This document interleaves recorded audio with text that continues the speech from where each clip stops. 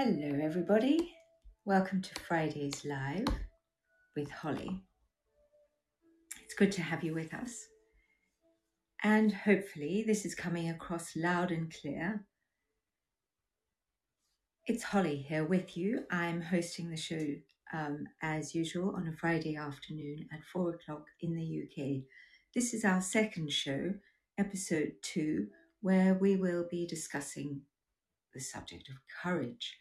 Last week was our first Friday Live, and I touched on the subject of love. So you might like to go back and have a listen to episode 1 in this series, Fridays Live with Holly. And today we are going to talk about courage.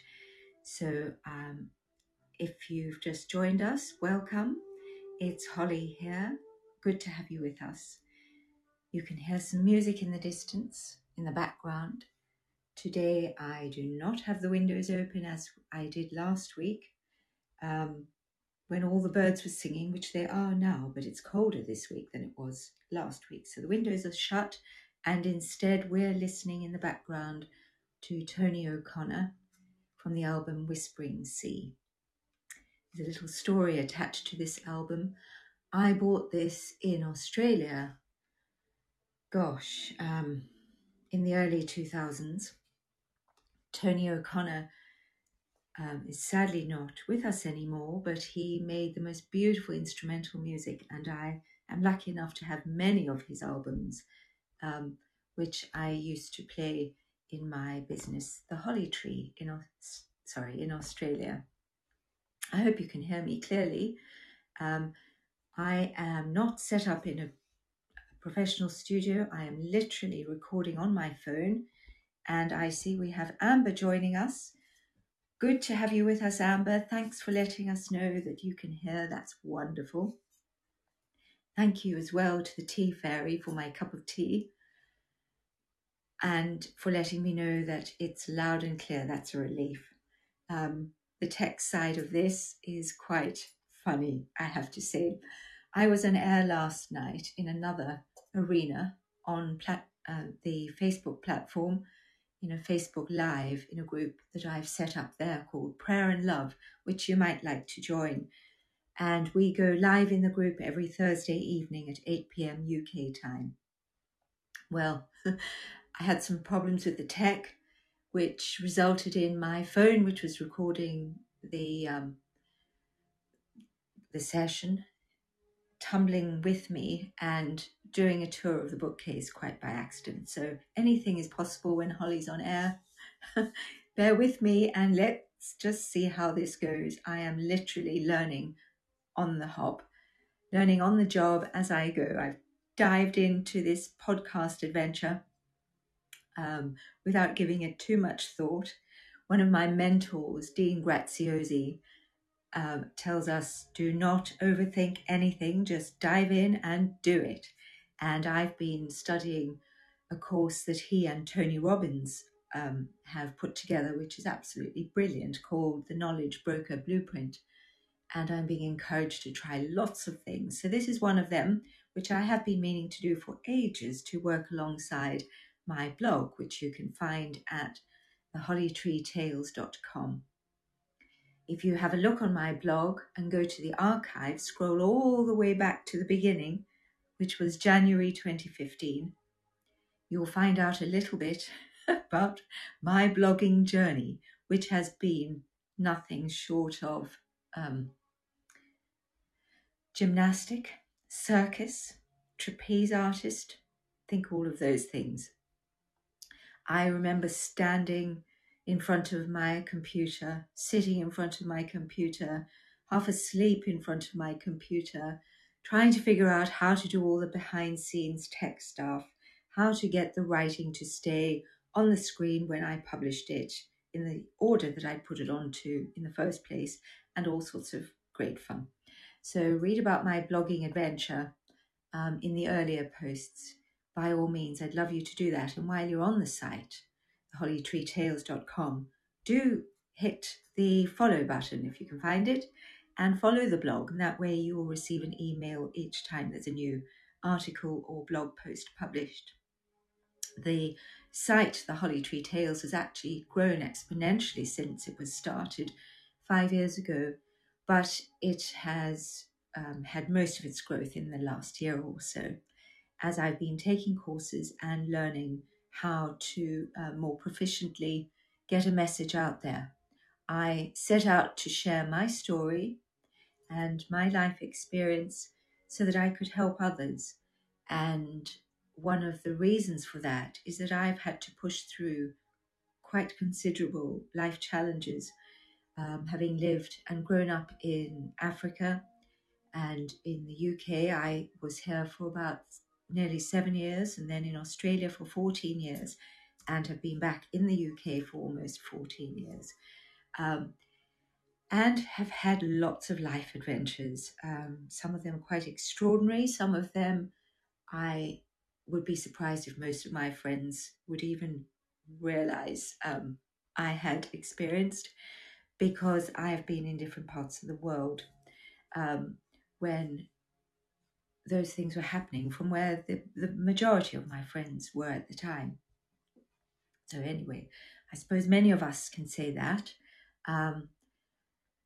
But as I was saying, I set out with the blog to share my story, which started out fairly normally in the early 1960s in South Africa. I identify with both Tony Robbins and Dean Graziosi, as each of those gentlemen and I, as well as my brother, have had several parents. It's quite challenging growing up when you have the parental, people in the parental role in your life changing. And that happened for us numerous times. And one has to learn to adapt. And in the process of the life experiences we had, there were some times of crisis or near crisis. And people say that children adapt easily. But I will be 58 this year, so I've got a considerable amount of experience. And I would say that it's not a good idea to push children too far. It's not a good idea to expect children to simply adapt. I think we need to be more conscious about how we parent our children, because whatever children experience while they're growing up has an impact as they grow into adulthood and middle age and onwards. So I think it's very important that right from the start of life, people are taken care of mindfully, consciously, and well. And if we do that, I think we produce adults in society who are able to manage themselves, take responsibility for their lives, treat others with fairness and kindness, and indeed even become leaders and good leaders in their own right. So I might have preferred to have a much more calm and organized and not necessarily predictable, but stable childhood, which I certainly didn't have. I had everything but that. But as a result of that and numerous other adventures, challenges, some severe difficulties, I learned to practice my courage muscle. Not that there is such a thing, but I do know that parts of our brains do different things. And certainly over my lifetime, I have learnt to persevere through some pretty tough things where others might have given up or curled up in a ball and not been able to do much in life. I'm not sure that we get better at adapting as we go through more. I wouldn't advocate or suggest it for anybody. I would not wish my experiences on anyone. I've just been told that the music is a little alien-like.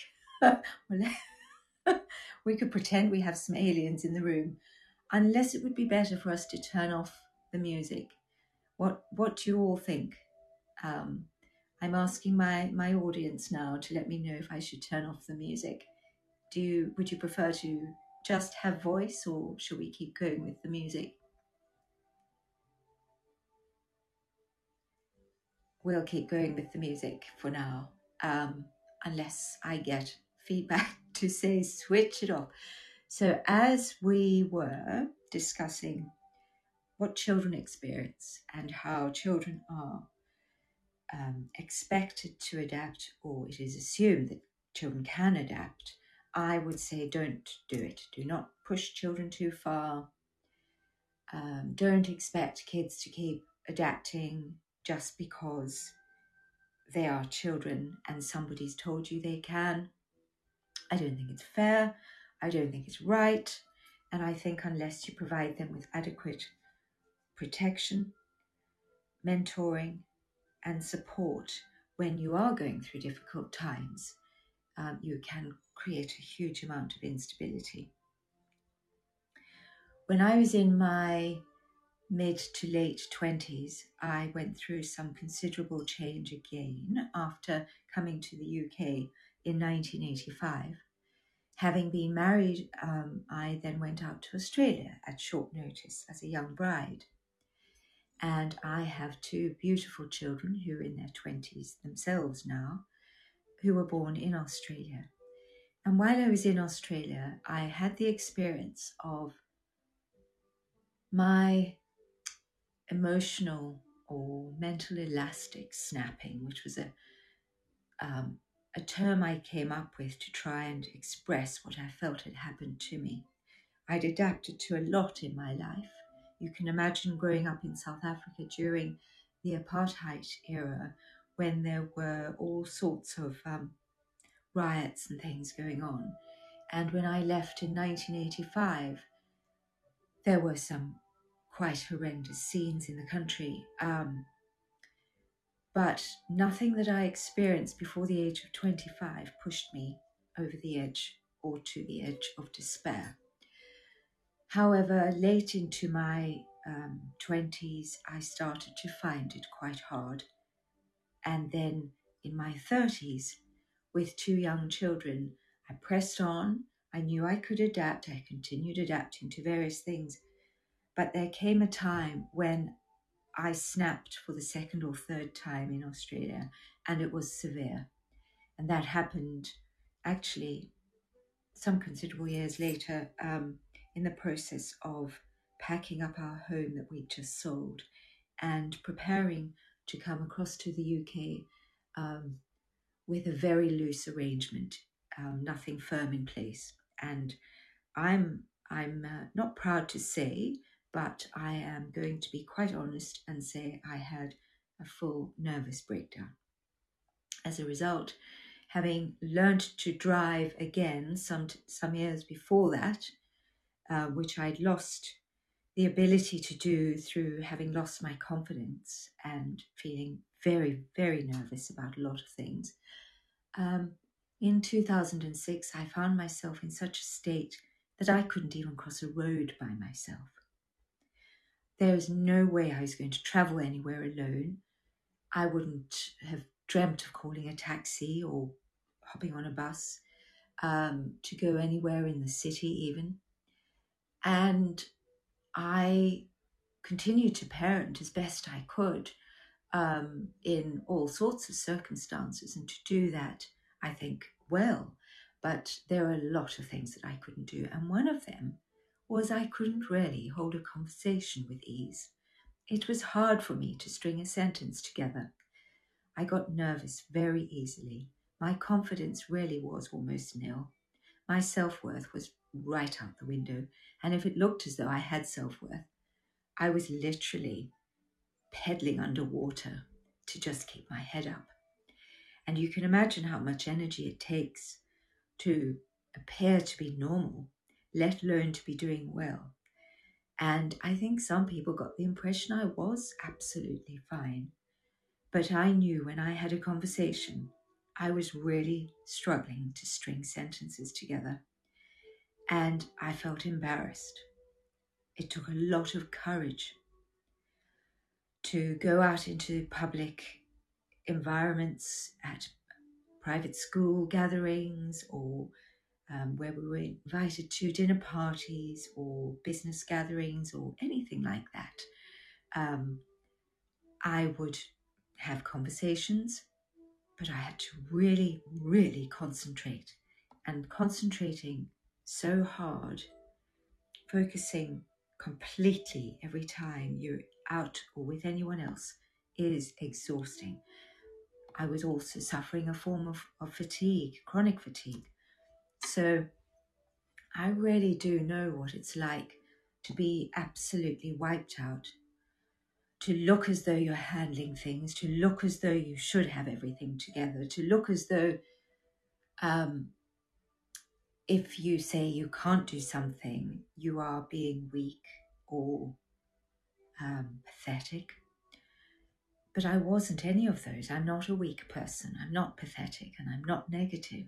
But something had happened and I'd snapped and I just couldn't do so much. Well, fast forward to 2020. This is now 14 years beyond that almost. And I am now speaking to you live on a podcast using technology that I am managing currently by myself, for better or for worse. I have begun and been working through courses with Neurogym and Mastermind. I've done some work with, I've been studying with Tai Lopez and ClickBank University, and learning from many people. So I have been firmly ensconced in self-education to pull myself right out of that horrible place I'd found myself in.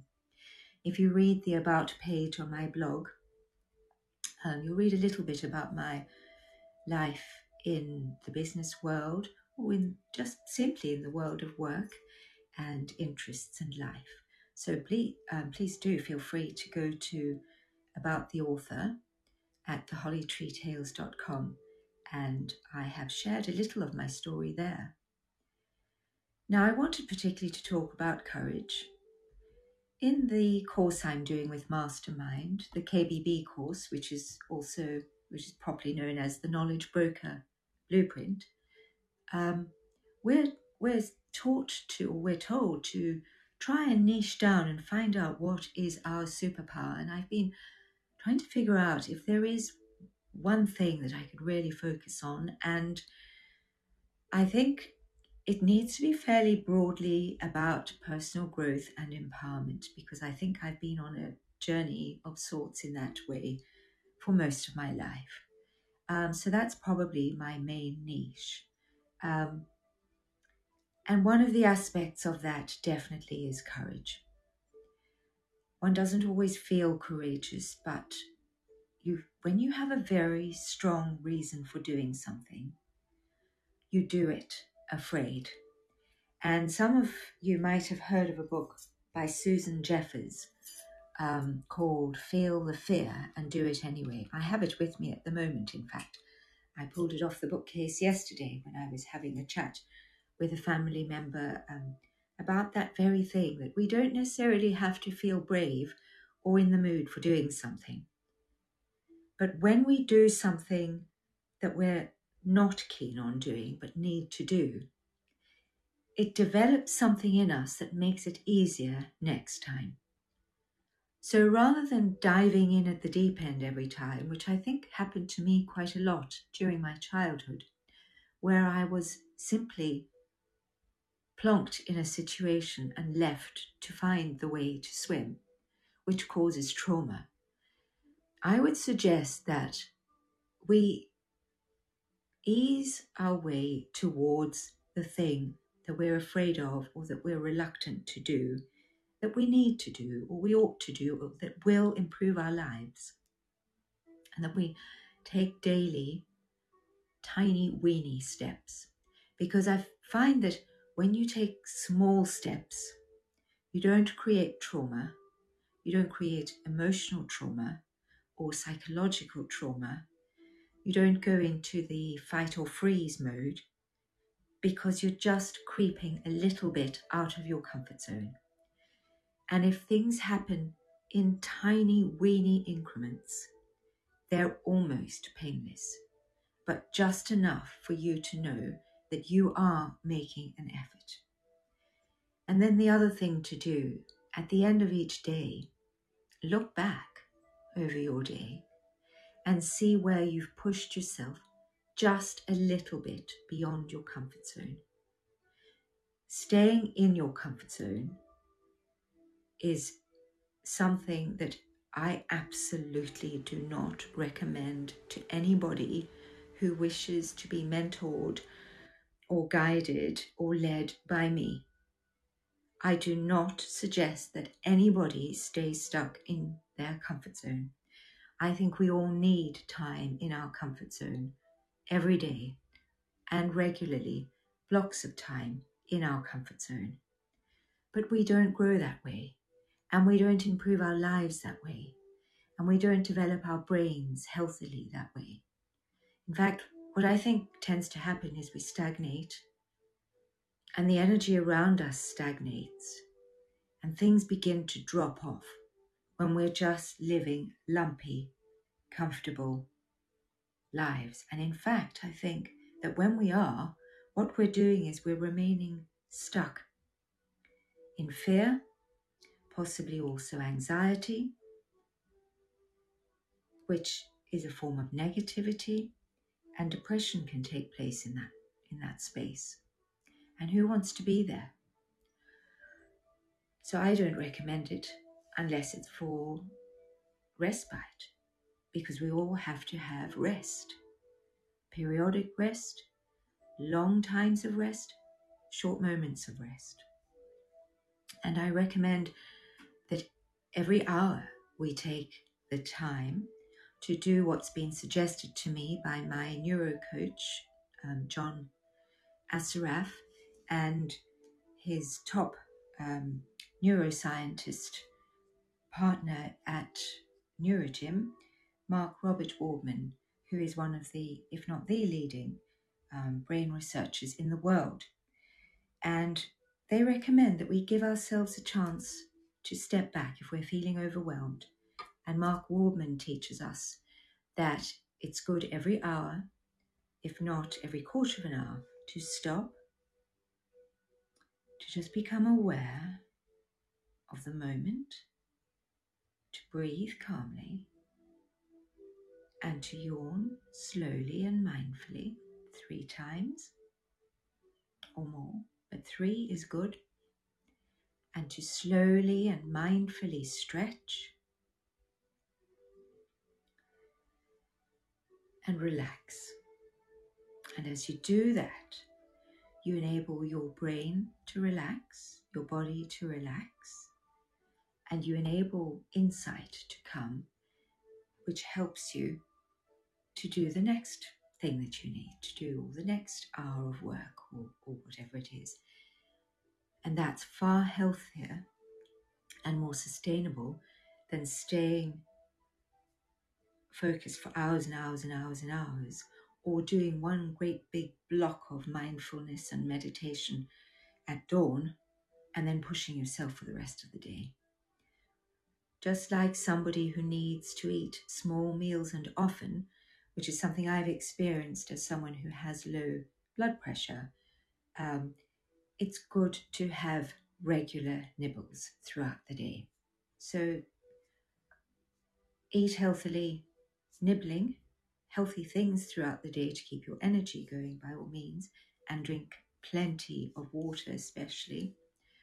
But the mindful yawning, breathing, relaxing and stretching is very, very good. Very good for you. Now, one of our listeners has just sent me a symbol which I cannot read, but I think it's an encouraging note. And I think we have about 5 minutes to go. So I want to take us to the blog now and suggest that you go to the search bar at thehollytreetales.com for a little more on the subject of courage, you might like to type in courage in the search bar within the website. And if you scroll down, you'll find a series of blog posts that I've written. The first one that pops up onto my screen is called A Little Note of Encouragement, which I published on the 15th of December 2017. There's another on the 7th of September 2017, Courage to be Real. Then on April the 14th of this year, there is a gratitude moment. For some reason, the search facility is showing that under the Courage search. And on the 5th of April of this year, for now, there is isolation. And on that subject, there are many people who are practicing phenomenal courage right now. I'm thinking especially of the people on the front lines in all of the medical services, all of the health services, all of the retailers who are providing food and vital supplies right now. The postmen and women, all of the delivery services, people in emergency services, the police services, everybody who's having to work to keep our community